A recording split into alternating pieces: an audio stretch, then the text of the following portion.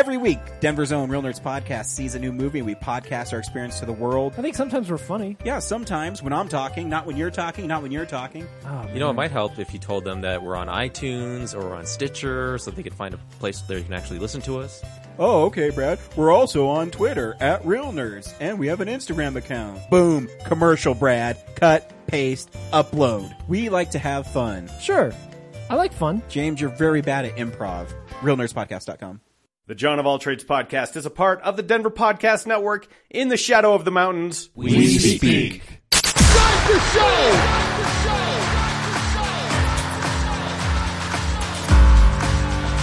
You have all made it to the dance. You have all made it. Start the show! Coming to you from the X-Axis, it's John of All Trades with your host, John X. Welcome to the John of All Trades podcast, episode 195. I'm your host, John X. Thank you for joining us. Glad to have you back once again. And it's Denver Film Festival time, baby. That's right. It's my fourth year at the Denver Film Fest, and I am stoked about it.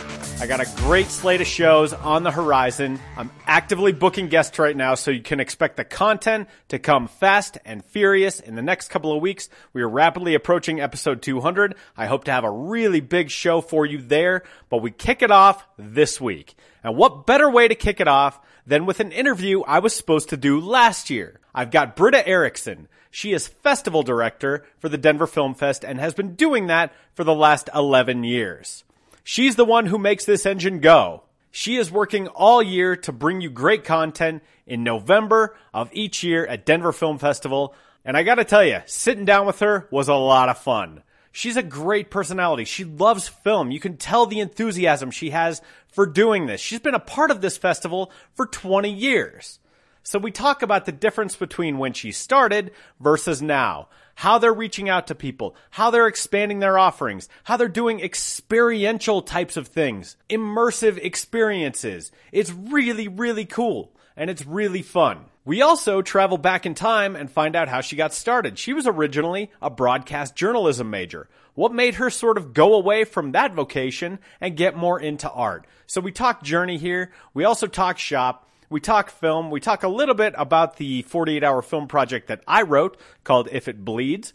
There will be a link to that on the John of All Trades blog companion piece that goes with this episode, as well as a link to the Denver Film Festival. You can see the entire lineup of shows. There's something for everyone there. So get out there, experience some art. This is the premier film festival of the year, and there's lots and lots of great stuff. I'm going to be bringing you a bunch of it during this year's fest. Couple of notes about that. You can find all the interviews that I do at DFF 41 under a tab that I have on the main menu bar. So I've got the previous years. I've done somewhere between 3 and 5 episodes every single year with people like Kyle Gass from Tenacious D, Jim O'Hare, who you probably remember from Parks and Recreation, Zoe Bell, who's part of the Tarantino universe, as well as some lesser-known stuff. I mean, I talked to Andrew Novick, who was an awesome documentarian, Jean Bonnet's Tricycle. I talked to Jeremy Stuhlberg, who did Growing Up Coy, about the transgendered girl in Colorado Springs. I talked to Jeff Grace, the director of Folk Hero and Funny Guy, Lalo Molina and Greg Barbanel,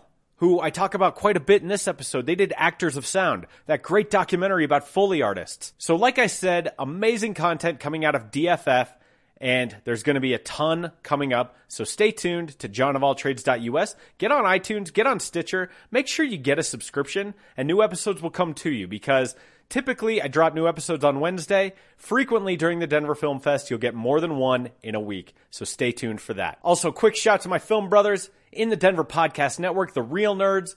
Man, those guys have been going strong forever now. Be sure to check out their podcast. They're doing a movie every single week of the year, and they've done that for the last 6+ years. They're funny, they're insightful, their show is highly enjoyable, so check them out on the Denver Podcast Network, denverpodcast.net. You heard an ad for their show at the top of this show, and do yourself a favor and get tuned into them.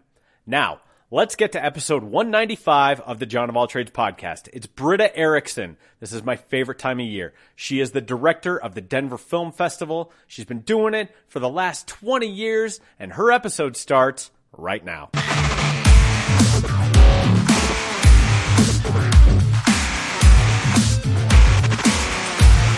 It seems to be media day. Yeah, that'll happen. Well, it's Wednesdays, and or it's a Wednesday that we're recording this, and Wednesday before the Super Bowl is always media day. Oh, is it? Yeah, which is I don't know why it is, but yeah, it's usually like on the field, and all the reporters are there, and all the players are there, and it's just a whole media scrum. So yeah, just make the circuit, right? Yeah. I heard the Broncos lost their quarterback today. Their backup quarterback. Oh, the backup quarterback. Yeah, evidently I'm a native that's not a Broncos fan. I think that's fair.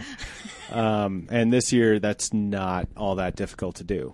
But, so we were supposed to do this last year, which was my third year doing Denver Film Festival, and I got too sick because it was like the last day.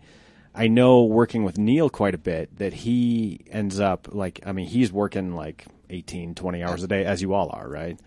Yeah, it's pretty much 24/7 is what I tell my staff. For those 12 days? How do you maintain health during that?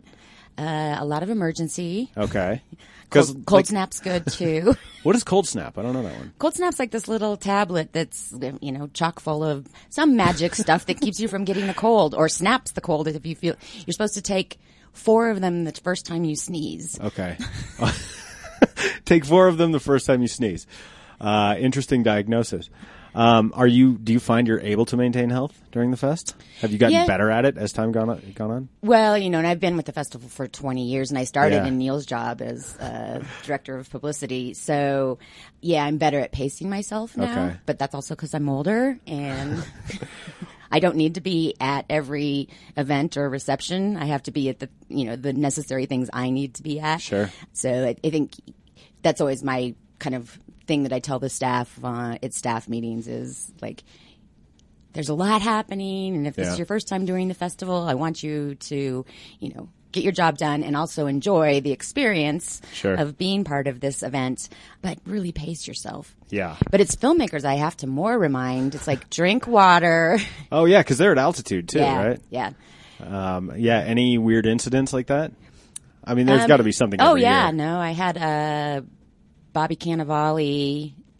Oh, man, that guy's a force of nature on screen. Yeah, he's great. It was when I was still a publicist, and he was here, and it was the opening night pre-reception, and I was like, you're going to want to just, like, drink some water, you're at altitude, and all of a sudden he was, like, hugging on me, and I was like, what's going on?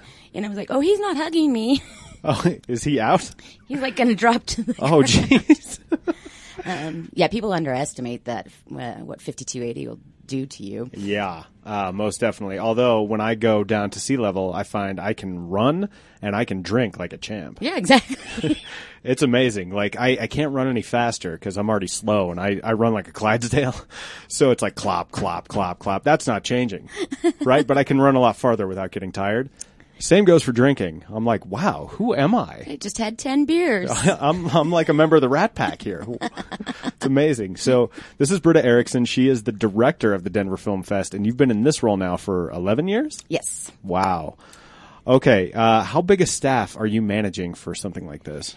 So with all contractors that we bring in over the course of, starting as early as the beginning of August, some have longer contracts, but starting next week on Wednesday, when some people who have jobs that are just for the 12 days of the festival, we run about 170. Yikes. Wow. Yeah.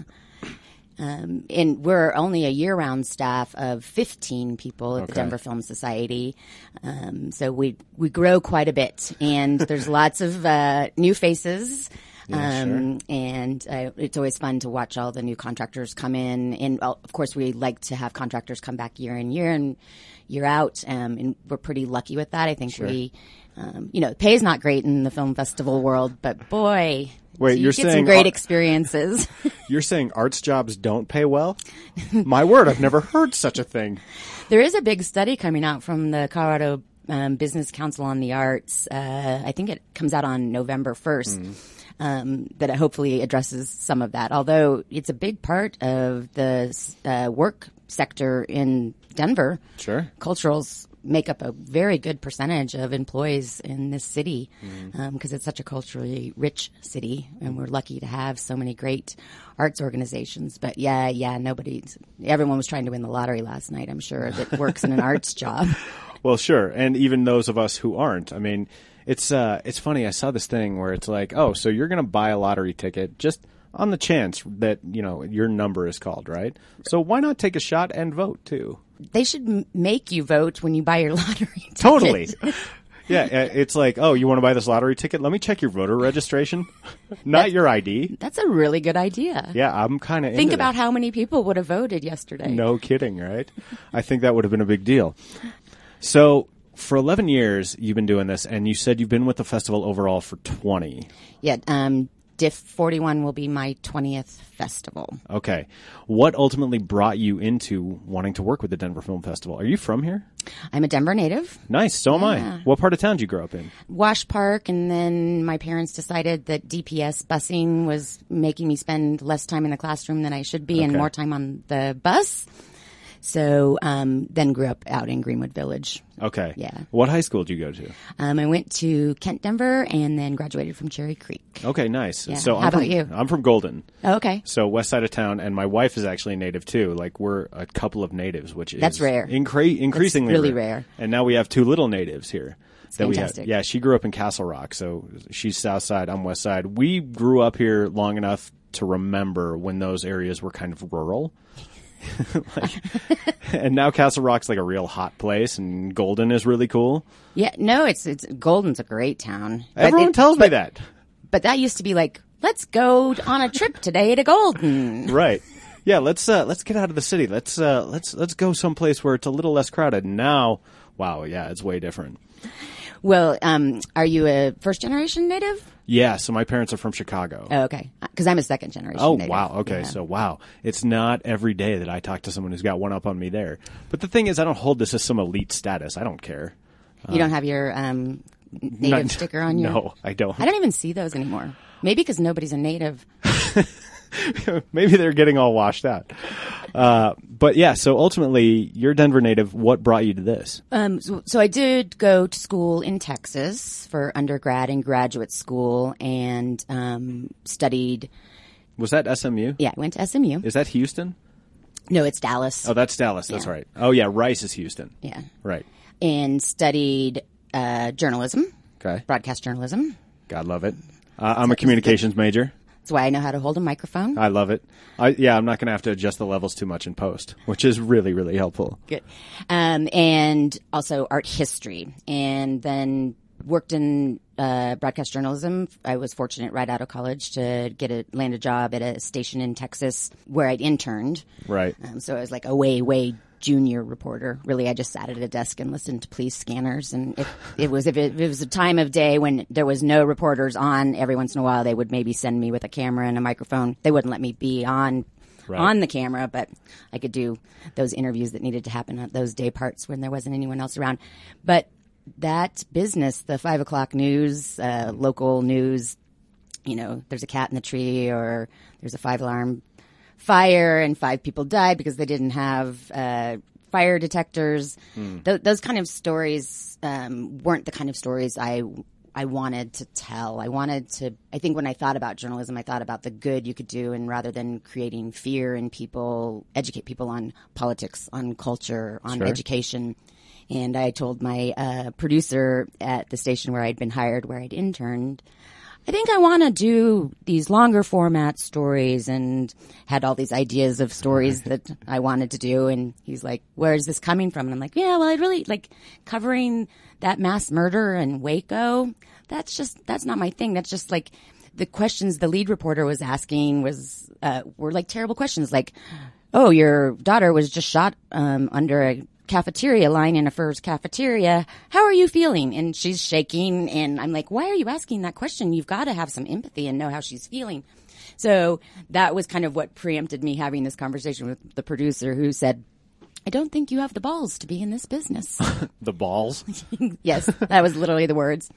So I quickly realized that I should probably try to figure out how I could be more impactful to culture and things like that. I ended up going back to graduate school at SMU. Oh, cool. To get to study art history. It had been my minor, and then I went to graduate school for art history. But I took those two experiences in those educations, and I'm clearly not an artist myself. My father's an artist. He's probably super disappointed that I can't even draw a stick figure. But you've got to be able to draw a stick figure. Oh, John, I'll show you. I'll show you my drawings here in a moment. I can't wait. You'll be like, "Is that a stick figure? What is that?" Well, maybe it's avant-garde. Well, it's true. Exactly. And that's why I came to work for a festival that has so much avant-garde programming and experiential It's a programming. little abstract, but it's all in there. It's all in there. So I wanted to come back to my hometown, Denver, and I was like, oh, perfect. I've got journalism experience. I know how to craft a story. Right. And I've got an eye for art. So I'll be a publicist at the Denver Art Museum. And so I came back and interned there, and no jobs ever really opened up. And I got tapped by some people that I had long known. Mickey Zeppelin, who was a developer, primary developer of one of the primary developers of Lodo. He now has Zeppelin Station and the Rhino pioneer. But they also, he had done a lot of development in the Golden Triangle, and he'd purchased Swedish Evangelical Church in the Golden Triangle at 10th and Acoma. Did not know such a thing existed. Yeah. And he was looking to change it into an art center, to be the art center of the Golden Triangle, as he was developing properties and trying to enrich the neighborhood. And he's like, oh, I hear you're looking for a job. Why don't you come figure out how to make this building work as an art center? So I was the founding executive director of Acoma Center, which eventually became Curious Theater Company, which I co-founded with Chip Walton. But while I was trying to figure out what should happen in that building. Is that the one that that Evan Weissman is affiliated with? Do you know Evan? I don't know if I know Evan. Evan heads up Warm Cookies of the Revolution. Oh, Warm Cookies is such a great organization. Yeah, and I can't remember if it's Curious. And Karen Slack is part of Warm Revolutions and Warm Cookies. Yeah, and she's actually married to Mitch Dickman, who's the director of Rolling Papers that I produced, and someone I partner with quite often. I saw that. That was excellent. Oh, thank you. Yeah. Thanks. And I happen to know Jake Brown. He was on this show, too. Oh, so. Jake. We love Jake. Good old Jake. Yeah. And we made Ricardo so famous. Yeah, totally. He's really parlayed that into something spectacular. His business is doing really well. Oh, that's great. Yeah, you should interview him. Totally. Yeah. But I also was like, oh, I can buy a 16mm projector and I can do a film series with the Denver Art Museum, because at the time the Denver Art Museum did not have a theater of their own, and we were just down the block from them. Right. So I started this film series with the Denver Art Museum, and it was twice a year. It was a spring series and a fall series, and it was 6 Tuesday nights, respectively, spring and fall, where we'd do like noir, or then we'd do westerns, or we'd do art, artists on film. Cool. Those kind of series. And that's how I ended up meeting Ron Henderson, who's the founder of the Denver Film Society and the Denver Film Festival, because he started coming to some of those. And in a bind in 1999, he called me and he said, I remember that you have journalism background or PR background, something like that, and we just lost our publicist for the festival. Is there any way possible you could come help us out for 2 months? Yeah. So I took a 2-month contract with the Denver Film Festival. Uh-huh. And here I am today. 20 years later. Yes. Yeah. Yeah. I find that's usually how these things go. I mean, it's like, I'll give this a shot. And I mean, it's like dating, right? I mean, my wife and I met and we did not like each other at first. Got together, started drinking, and it's like, oh, wow, okay, now it's 14 years later. We've been married for 9, and we have 2 kids. So it's weird. It is strange. Yeah. A lot of life is not intent, right? It's happenstance. Yeah. And it's, I mean, you develop a relationship in that way. I've never had a job for that long. I mean, my longest job, I think, is 4.5 years. So it's amazing to hear that kind of longevity. How has the festival changed in your time then? Like in 20 years when you started versus where you are today, what kinds of changes have you seen? Well, a lot of changes. I think the core value and the core thing that we bring to the community is still exactly as it was envisioned when Ron and some others got together 41 years ago to bring this festival to the city. When I started, we didn't do huge red carpet screenings at the Performing Arts Complex. I think maybe in our second year we used the Buell once. Okay. Now we... Yeah, you're at the Ellie Calkins. Yeah, 6 times this year. A lot, yeah. My staff's pretty happy. They're like, what? They're like, oh, thanks. Exactly. This is going to be logistically just easy for us, right? Yeah, and having the ability to be, we did start using the Buell more. The Ellie wasn't yet a thing; it was still the auditorium theater. Right. Then they did that massive renovation, and it's such a beautiful spot. So we actually moved the dates of the festival. We used to be an October festival. Okay. When I started. And then when the Ellie opened, so that we could be in there for our red carpet presentations, we moved to a November event. So the weather's different, it felt different until global warming really kicked in. And now, first 2 weeks of November are just as beautiful as the first 2 weeks of October where we used to be. Right, but you also never know what you're going to get, because I got married on October 10th, and we were expecting really nice weather, and up to the day before our wedding, it was lovely. It was like 60 degrees. Day we got married, 20 degrees. And snow and ice. The Rockies were actually in the playoffs that year, and they canceled the game the night of our wedding. It was that cold and that terrible. This is why everyone who doesn't live in this city thinks it's got terrible weather. Right. Because for some reason we get these epic storms on events like Monday night football games and Rockies in the playoffs. It is terrible here. And Don't move it is here. so rare that the Rockies are in the playoffs that, people must pay attention. Like, oh, look, it's snowing. They're canceling the game in Denver. Uh-huh. But then the other things that have changed are, technology has changed greatly. So the days of, waiting for 2 gigantic canisters to arrive. Oh, sure. Sweating it out. Like, are they going to be here? Are we going to be able to feed them into the projector? Build up the print, get it fed into the projector in time for opening night. Ron Henderson always told me that his biggest nightmare was opening night. It's kind of like the dream you have where you haven't memorized your lines? Or you go to a class and you haven't studied and there's a test and you go, what subject is this even? Well, yeah. Wait, was I in philosophy this year? Yeah, I don't remember this class. Oh, it's because I haven't been. Yeah. But so dependent on, physical media, and we now deal so little with physical media. Well, it's amazing for me because as a member, having a press accreditation, I'll get access to screeners, and they all come digitally, or I'll just enter a code on Vimeo. Right. And so I just watch it on my home TV. It's amazing. And I go, how? And as someone who is not a part of the entertainment press, I think it was 2 years ago, I was watching what is it? Oh, God, it's folk guy, funny guy. Oh, man, I can't remember what it was called. The director was Jeff Grace, but he made my own screener copy. So I was watching it with my name burned in. Right. And he's like, that way we know who's leaking it. If anyone leaks it, I go, wow, that's a different kind of problem than you have with physical media. No, it's true. And they're trying to combat piracy. Folk hero, funny guy. That was the name of it. Oh, yeah, folk hero and funny guy. Yes, yeah. Yeah, that movie was really good. Yeah, that was a great movie. And I remember the first time that I got a digital. Well, actually, it wasn't even a digital screener. So we used to get VHS tapes in. That's how long I've been doing this.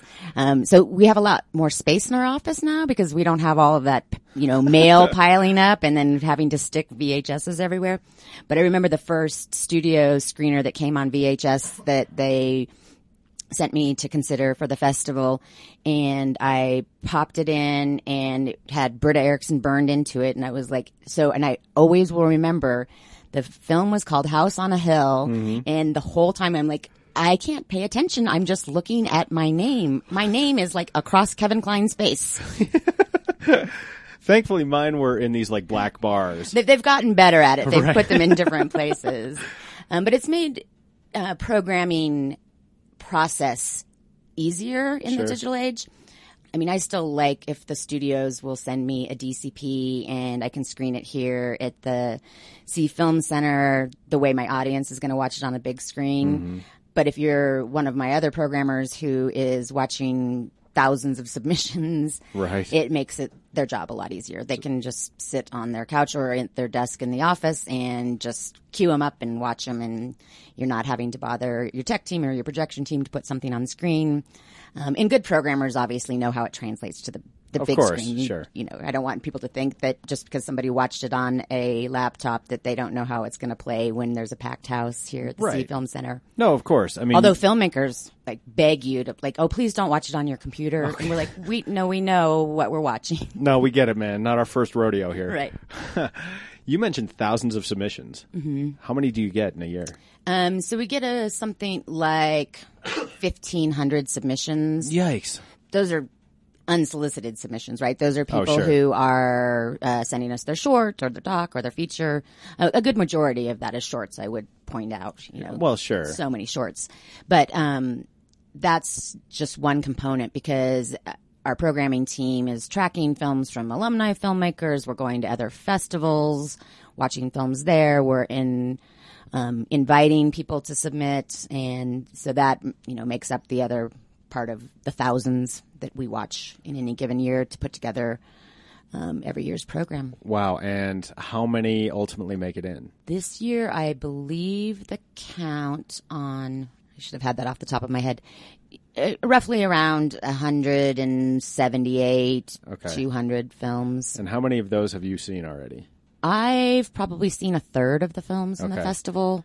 mean, There's too still many. There's too many for any of us to see every single one. Oh, and yeah. we also divvy up how we program the festival. So I program specifically special presentations and red carpets, and I deal with studios, and I deal with talent and awards and tributes. And then I'm a doc lover. There's where my long story, Yeah. Oh, kind sure, of my yeah. journalism background comes in. I love documentaries. And when I'm doing this festival, I end up talking to a lot of doc filmmakers because I'm John of all trades. Like, this is not a film-centered sort of one.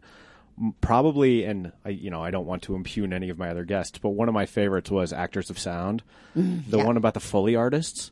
Man, that was like so behind the scenes. That was right in my wheelhouse, and Neil picked that for me. That's a perfect pick. And so I go, yes, this is perfect. And I talked to one of the actors and the director of that movie, and that was one of my favorite ones. That's a great doc. Yeah, and it's like people who don't know what Foley is, it's so enlightening as to what that is, and like it also, I love. I call them below the line documentaries. Yeah. Documentaries about filmmaking that highlight some aspect that your average audience is not thinking about. One of my favorite docs over from the past, I think maybe it was 5 or 6 years ago, was Casting By. Oh, cool. Which was made by a filmmaker named Tom Donahue. He'll be back this year with his new film, kind of a Me Too movement film this year. But he spoke with casting agents and their process, and we had a great panel with casting agents talking about that. People don't think about it. They think a director goes like, I want Schwarzenegger. Right. I want Emma Stone. Like, And then they just sign on and that's Sure. it. No, but casting is like directors don't choose a good portion. I mean, they ultimately have the final say, right? Of course. But the casting agents are the ones that are culling through all these headshots and all these auditions. And, that part of La La Land is true. That's how casting works when she goes in for interesting. that casting call. well, and I mean, the weird thing about Next. casting, the weird thing about casting is you almost need to have someone who is inside your head as a director, like who can sort of be with you in terms of the vision that you're trying to get. And that's not an easy thing to do. I mean, getting buy-in on that and getting on the same page, because if you're on opposite pages, the film isn't going to come out right. Exactly. So, I mean, you're right. That's a totally underrated process of filmmaking. I'd love to see that, and I'm going to have to now. Yeah, it's great. In all parts of filmmaking are critical. Films don't get made by, great. We've got auteurs who have vision, and that's fantastic, and I love to celebrate directors. If you see Roma, Alfonso couldn't have done that film without the greatest Foley artists in the world. It's like, Right. It has no score. It's a black and white film. It's his memory of growing up in this house with his nanny. It's very meditative. Just every little Yeah. footstep is like so vibrant in that film. So Foley was like so important. Totally. So I'm wearing my shirt for the film that we made for the 48 this year called If It Bleeds. Oh. Which it's cool to be back here in the C because we were part of Best of for that. Oh, great. And so, yeah. Congratulations. Thank you. We won Best Editing and Best Ensemble Cast, which was really cool. I wrote it, and so that was really, really fun. What's funny is when you're watching a project like the 48, right? Sound design is so underrated. because so many of these filmmakers are just using like the camera microphone. And when you do it in the summer, you're picking up all this noise from like cicadas and stuff. And you go, oh, okay, so this is what good sound design will actually do. It'll set your film apart. And so I translate that to when I'm watching other films now, because that, I mean, we've talked a lot about Foley, but like, you know, do you have diegetic music or non-diegetic music? And what sort of impact is that having? These decisions are all made. I mean, the director does have final say, but these are people contributing their own creative vision to it. And so seeing that manifest is just really, really interesting. And once you get behind the scenes, gives you almost a deeper appreciation for it. Oh, definitely. So what was your prop that you guys had to have in this year's 48-hour film festival? An overstuffed wallet. So the prop was an overstuffed wallet. The character was Ruby or Reuben Starr, and they're a poet. And the line of dialogue was, "Stop copying me." So we made a film about crisis actors. Oh, okay. If there was an actual school for crisis actors, what would it look like? Did you cast Arthur Martinez? No. No, we should have, but we're not connected to him directly. Or Kenneth Burba, who's also an actor Martinez. Who, right. Yes. The crisis actors. So, yeah, no, we thought, what if we took this unhinged rhetoric from the political extremes and their, false flag operations and things like that? What if there were a school for this? And so we satirized kind of the entire thing, and it ended up being really funny, I thought. Oh, I want to check it out. Yeah, it was wild. Okay, so I was to change gears slightly. I was listening to a podcast where Matt Damon was talking, and this was before he was talking to Harvey Weinstein before sort of the whole allegations against him, and he does not seem like a good guy based on everything that I've read. I don't know him personally and will likely never meet him, but I throw that out there just for clarification. Matt Damon was giving him a little bit of crap for not making Behind the Candelabra, with Michael Douglas, and they ended up selling that to HBO. Right. And what Weinstein said was, well, okay, so if we make that one for, $30 million, then with marketing, then it's $60 million. For me to turn a profit on it, it has to do over $100 million. And he's like, and I see that it probably would have, but that's too big a gamble for me. So my question for you is, with the evolution of the film business, and you'll read about this all the time, where mainstream films are being targeted towards international markets, China, India, things, not these sort of nuanced character studies, but where things explode and, superheroes and very sort of linear stories with, here are the good guys, here are the bad guys. How does that impact the way that you program Denver Film Festival, and has that affected the number of films available to you for something like this? The industry definitely is formulaic, and let's face it, Hollywood is an industry. It's about making money. It's not about, they like, every couple of months of the year to celebrate artistry and be all heady about, their awards and the Academy and things like that. There's a prestige component. In the prestige films, right? So, but their day-to-day is, how do we make a film for the least amount of money to get the highest return on it? And also, where can we go pre-sell the film so that we can make it possible to meet the budget to hire Michael Douglas? And that gets some cost certainty for them. Yes. You're right. It's no different than any other business. So how that impacts us? I think the impacts for festivals like Denver that celebrate independent voices, primarily films made out of the system. Mm-hmm.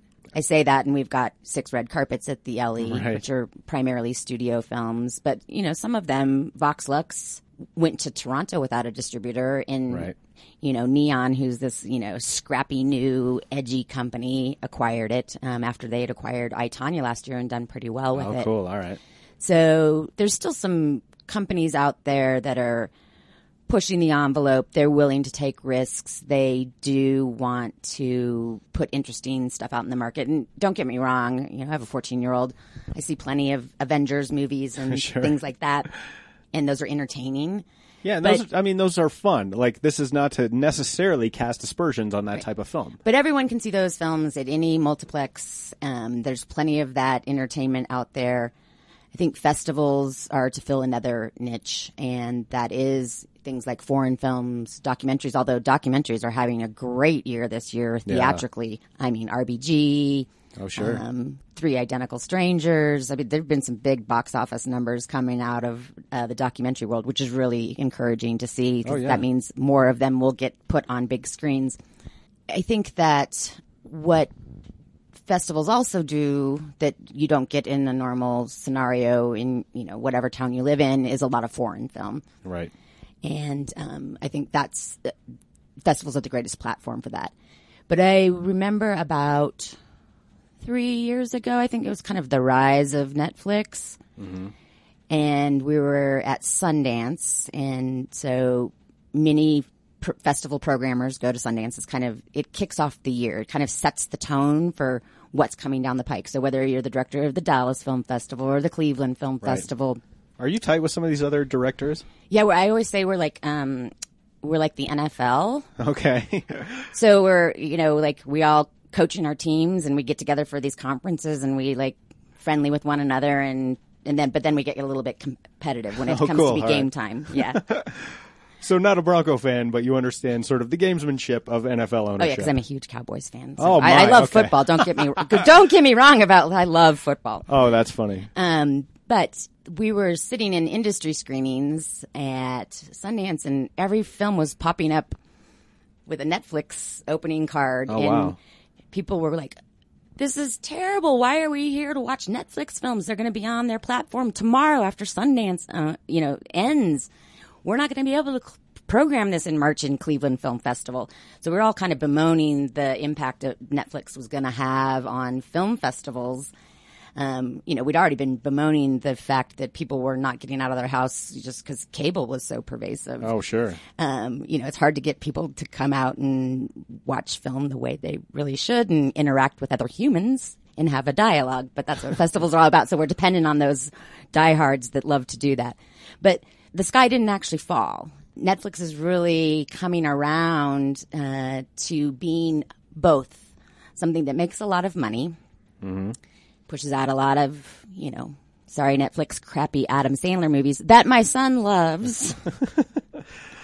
But they're also getting into the prestige game, and that they know that things like Roma, directed by Alfonso Cuarón, in black and white with no score, who Alfonso wants it seen in big theaters that have Atmos sound, like the highest, greatest sound, theatrical sound you can get, and they're putting the money behind it, and they're doing that. So they're giving consumers both options, and so they're not those films that they think deserve festival play and theatrical.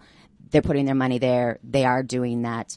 So the sky is not falling. Every film that Netflix puts in Sundance every January is something that's still fair game for festivals until they put it up on their platform. Okay, so they're holding off on putting it up on their platform, but until it runs through some of this festival circuit. Yeah. Interesting. But they're going to do day and date for Roma in terms of they are putting it into theaters across the nation that have Atmos sound. You have to have that to screen it, but it'll go up on their platform. But they've definitely done a festival run with Roma, and they've done some festivals even with Buster Scruggs. So, oh, cool! Wow. Yeah. There was one thing that I was reading, like as I was prepping to talk to you. You and I share a distinction in that we were both named one of the Denver Business Journal's thought leaders. And so last year you were interviewed by Ed Sealover, who I adore. Yes, he's great. And he's a dynamite reporter covering the weirdest beats. He has so many of them. He's covering like entertainment and hospitality and like the government and craft beer and healthcare. I'm like, how do you sleep, man? Like, he's a busy guy, yeah. But he's well versed in a lot of subjects. He certainly is. So anytime you run into him, you can talk to him about almost anything, which is really fun. But he mentioned in that piece that you're expanding your offerings to things like virtual reality. Is that how you continue to keep this thing vital by pushing it into new mediums and into new ways of engaging with the films? Definitely.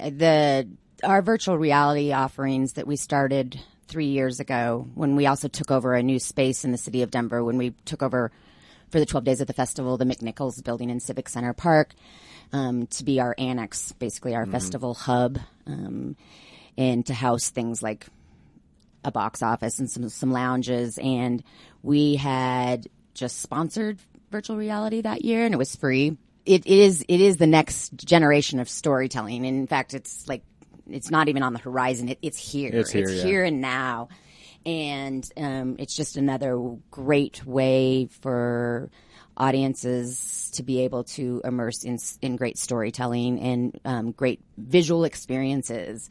And so I'm really excited. We hired a curator in the second year, which was last year. So we had a curated program, and we still had some sponsored experiences. And then this year we've gone to highly curated program, some of the best stuff that came out of Sundance. Tribeca's really been on the forefront of virtual reality. So now we have some experiences that are paid experiences. They're timed tickets. Wow. Hopefully they'll be as popular as they're proving already to be very popular. Audiences are kind of gravitating towards them. So people are getting there fast. I think the first year when I was talking to certain of our members and diehard film festival goers, like, oh, have you been over the annex? Try virtual reality. And they're like, what's virtual reality? Right. I'm also super interested in immersive experiences. And so we're starting to dip our toe into that as well. So that's, we're doing Hamlet Mobile. You can sign up to go see a play. And the play's out of the back of a cargo van. You'll be texted to know where to meet the cargo van. And you are either an audience of 1 or 2, and you're watching a Hamlet excerpt or adaptation. They're short little adaptations of aspects of Hamlet being performed out of the back of a cargo van. And you eventually, as the audience member, do become part of the play. Wow. So immersive experiences are something that I want to continue to bring into the festival. It's because I think that's interesting in storytelling. And the Denver Film Festival, when people ask, like, well, how do you choose films or how do you choose what to do? And I'm like, we're just looking for the best stories out there. And this is just the next wave of storytelling. And not everyone yet has, I can't even remember the name of this headset they were telling me about, which is like the forefront headset. They're like the Oculus Rift? Yeah, like the Rift, or like there's like one that's a hologram. It's like a Google Holo or something like that. Like, you're interacting with a hologram in this specific headset. People yet don't have that. Those aren't yet consumer bought things. So no, not quite. You can only experience that by coming to the Denver Film Festival. Well, I got to tell you, listening to you describe, Hamlet out of the back of a cargo van, it sounds like you're doing a Stefan bit from Saturday Night Live, right? Secondly, it's I think about the beautiful weirdos that are out there just creating art for the sake of just doing it, right? Yeah. It's like, what can we do? What's different? And how can we take this medium in a new direction? Because that's something I never in probably 100 years would have ever come up with. But the fact that it exists now, that you just described it to me, makes me so enthused about the future, because people are out there with no other motivation other than, hey, let's give this a shot. Yeah, it's fantastic. And, people there's a real big community of devotees of immersive experiences. You can follow an Insta feed called No Proscenium, and it's like diehards who will fly anywhere to go to immersive experiences. Wow. And like they're on the forefront, and they like purchase the tickets, because a lot of times immersive experiences like that are maybe site specific, it's taxing. Like, actors have to do it over and over for a certain amount of time, and so there's time things, and usually they're taking over some space that they don't permanently own, right? So they're not going to run it for a long time. Sure. So the people that follow No Proscenium are the ones that are like snapping up the tickets, flying to New York to do whatever experience is happening there. The immersive experiences came a little bit out of, I think, like horror kind of fans. Like that was kind of the first immersive experiences I was hearing about were very much in that vein. They were meant to give you a nice jolt. A nice jolt, yeah. But I saw a great piece this summer up in Boulder that the Catamounts mounted, where it was based on Greek mythology, and they took you on a bus to this beautiful park, and you're like walking next to a river, and then there's like clues, and then all of a sudden an actor pops out. It's like Narcissus, and he's talking to me, and really some innovative stuff. And Wow. then thinking along those lines as well, we've seen the huge rise of Meow Wolf, and we've got the doc called Origin Story. I'm excited for that Origin Stories in the Denver Festival. Meow Wolf was such a renegade group of brilliant minds, creative minds, but they were getting kicked out of every space that they went into. They bounced around Santa Fe for a long time in every warehouse that they could get. And then, when George R. R. Martin really was like, They're onto something. They're onto something. I'm going to buy you this bowling alley. Yeah, totally. And you're going to build this gigantic, crazy house of eternal returns in there. And then you're going to be turning people away at the door and become the number one tourist attraction in Santa Fe, a great cultural town. Mm-hmm. And then you're going to go on to identify Denver as the next place you're going to go and build a 5-story building. Oh, and you're going to do Las Vegas at the same time. Jeez. Oh, and you're going to stay a for-profit because you're not what Vince from Meow Wolf says is that he's not, he's come into Denver really well and trying to engage the arts community. You're going to have local artists be the artists that put together the installations for the Meow Wolf Denver. But he also wants to partner with all the culturals because those are their partners. They're not competitors. He's not competing against the MCA. He doesn't want to compete against the Denver Film Festival for entertainment dollars. Ultimately, I think he wants to compete against Disney. Right. Yeah, and I mean, it's and sometimes in my estimation, people look at this the wrong way. I'm friends with a number of other communications consultants. Like, that's my day job. Okay. And I don't look at them as competition. Like, there's a lot of work out there. There's a lot of dollars out there. And so we don't need to be slitting each other's throats. If we can work together and a rising tide lifts many boats. Let's build up art all across the city. Let's build each other up so that way we can kick each other business. That's a much better and more sustainable model and is sort of a model for the world that I'd like to see more of. So hearing that is just, again, that's really energizing. Yeah, I think it's fantastic. And interestingly enough, when Hickenlooper was mayor, he talked a lot about the rise of the creative class, and he's a big Richard Florida champion. And did he even make it? The One Book, One Denver one of the years he was mayor. But Richard Florida's right. And when you have a robust creative class, all things are better for a community. Oh yeah. I think that's one of the great legacies that Hickenlooper has given to this city. Yeah. No, I agree. All right. Well, I know we got to wrap up here momentarily. For anyone who's listening who has not been to a Denver Film Fest and who is interested in potentially attending, what's on tap this year and why should they come? Well, it's the greatest cinematic feast that you'll get all year round if you're a Denverite, right here in your backyard. You don't have to fly to Snowy Park City. Right. And we're super accessible. And I always say about festivals or specifically the Denver Film Festival, it's for the community. It's for everyone, right? Yeah, it's for everyone, and there's something for everyone in this robust program. So you even have stuff for kids, right? Yeah, we do. We do have stuff for kids. That's amazing. Both Saturdays, and you're welcome. This is a welcoming place. Come see some movies. It's I think people sometimes get intimidated because they watch a lot of right, and so they see Cannes and they're like, oh, not for me. What would I wear? Right.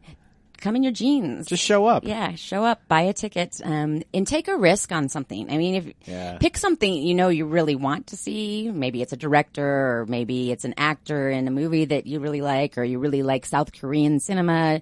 Definitely, we've got that for you.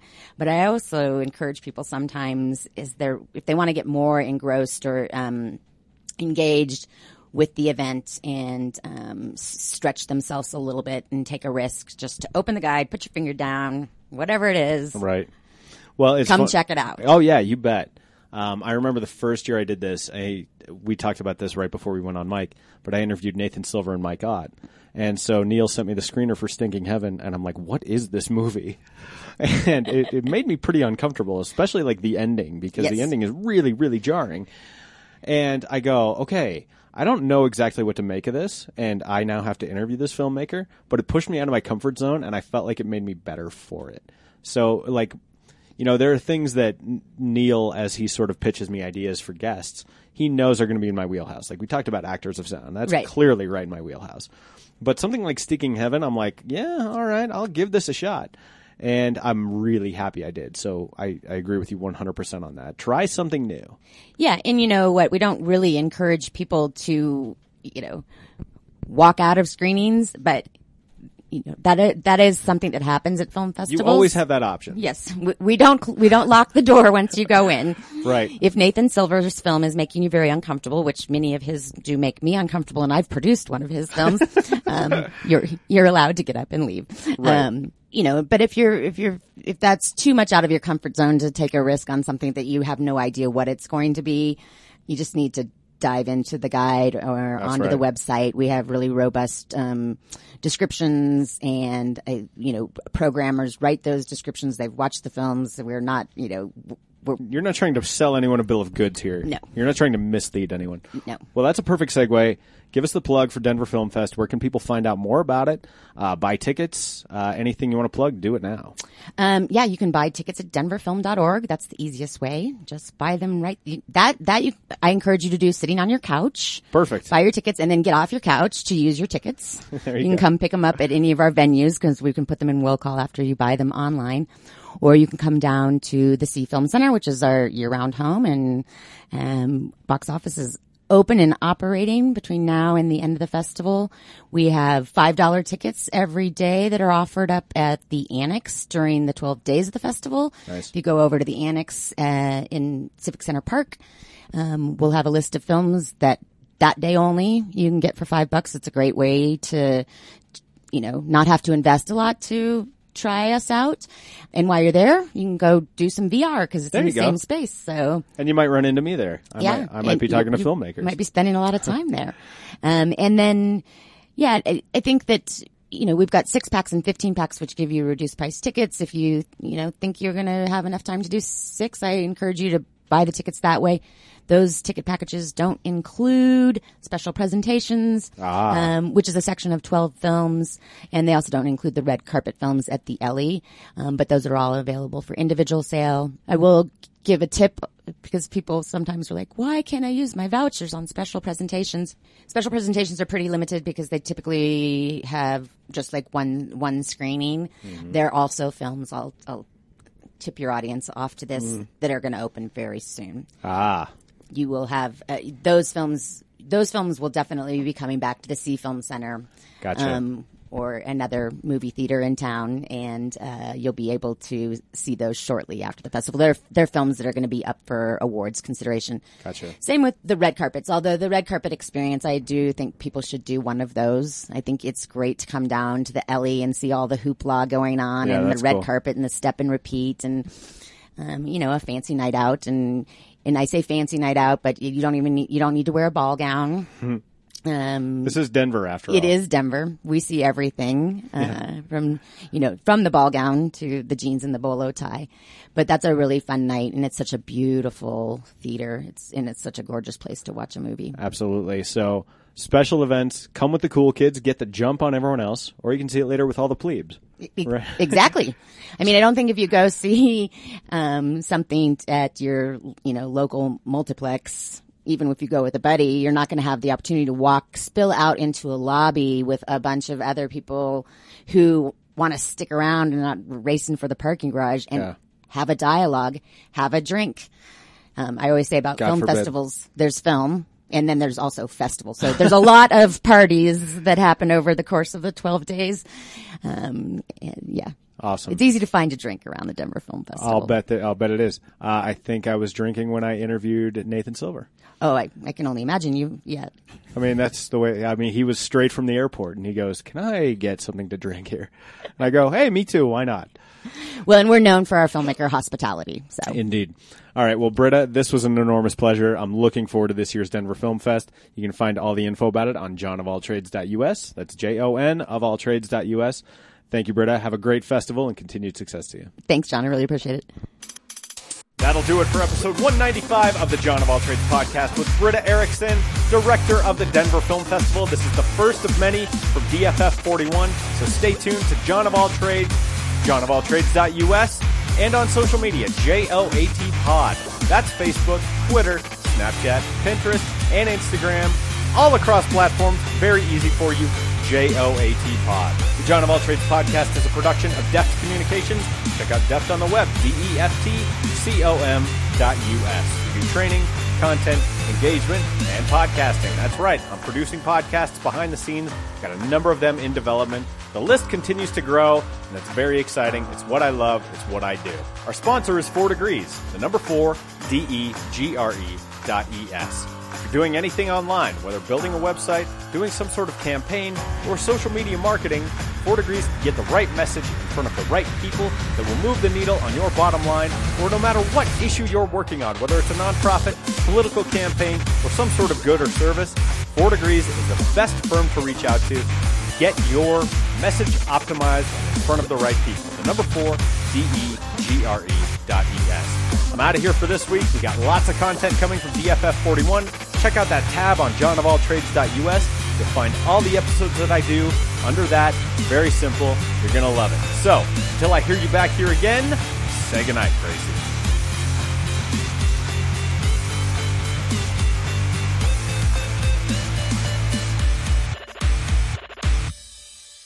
That's good, Johnny. The John of All Trades podcast is a part of the Denver Podcast Network. In the shadow of the mountains, We speak.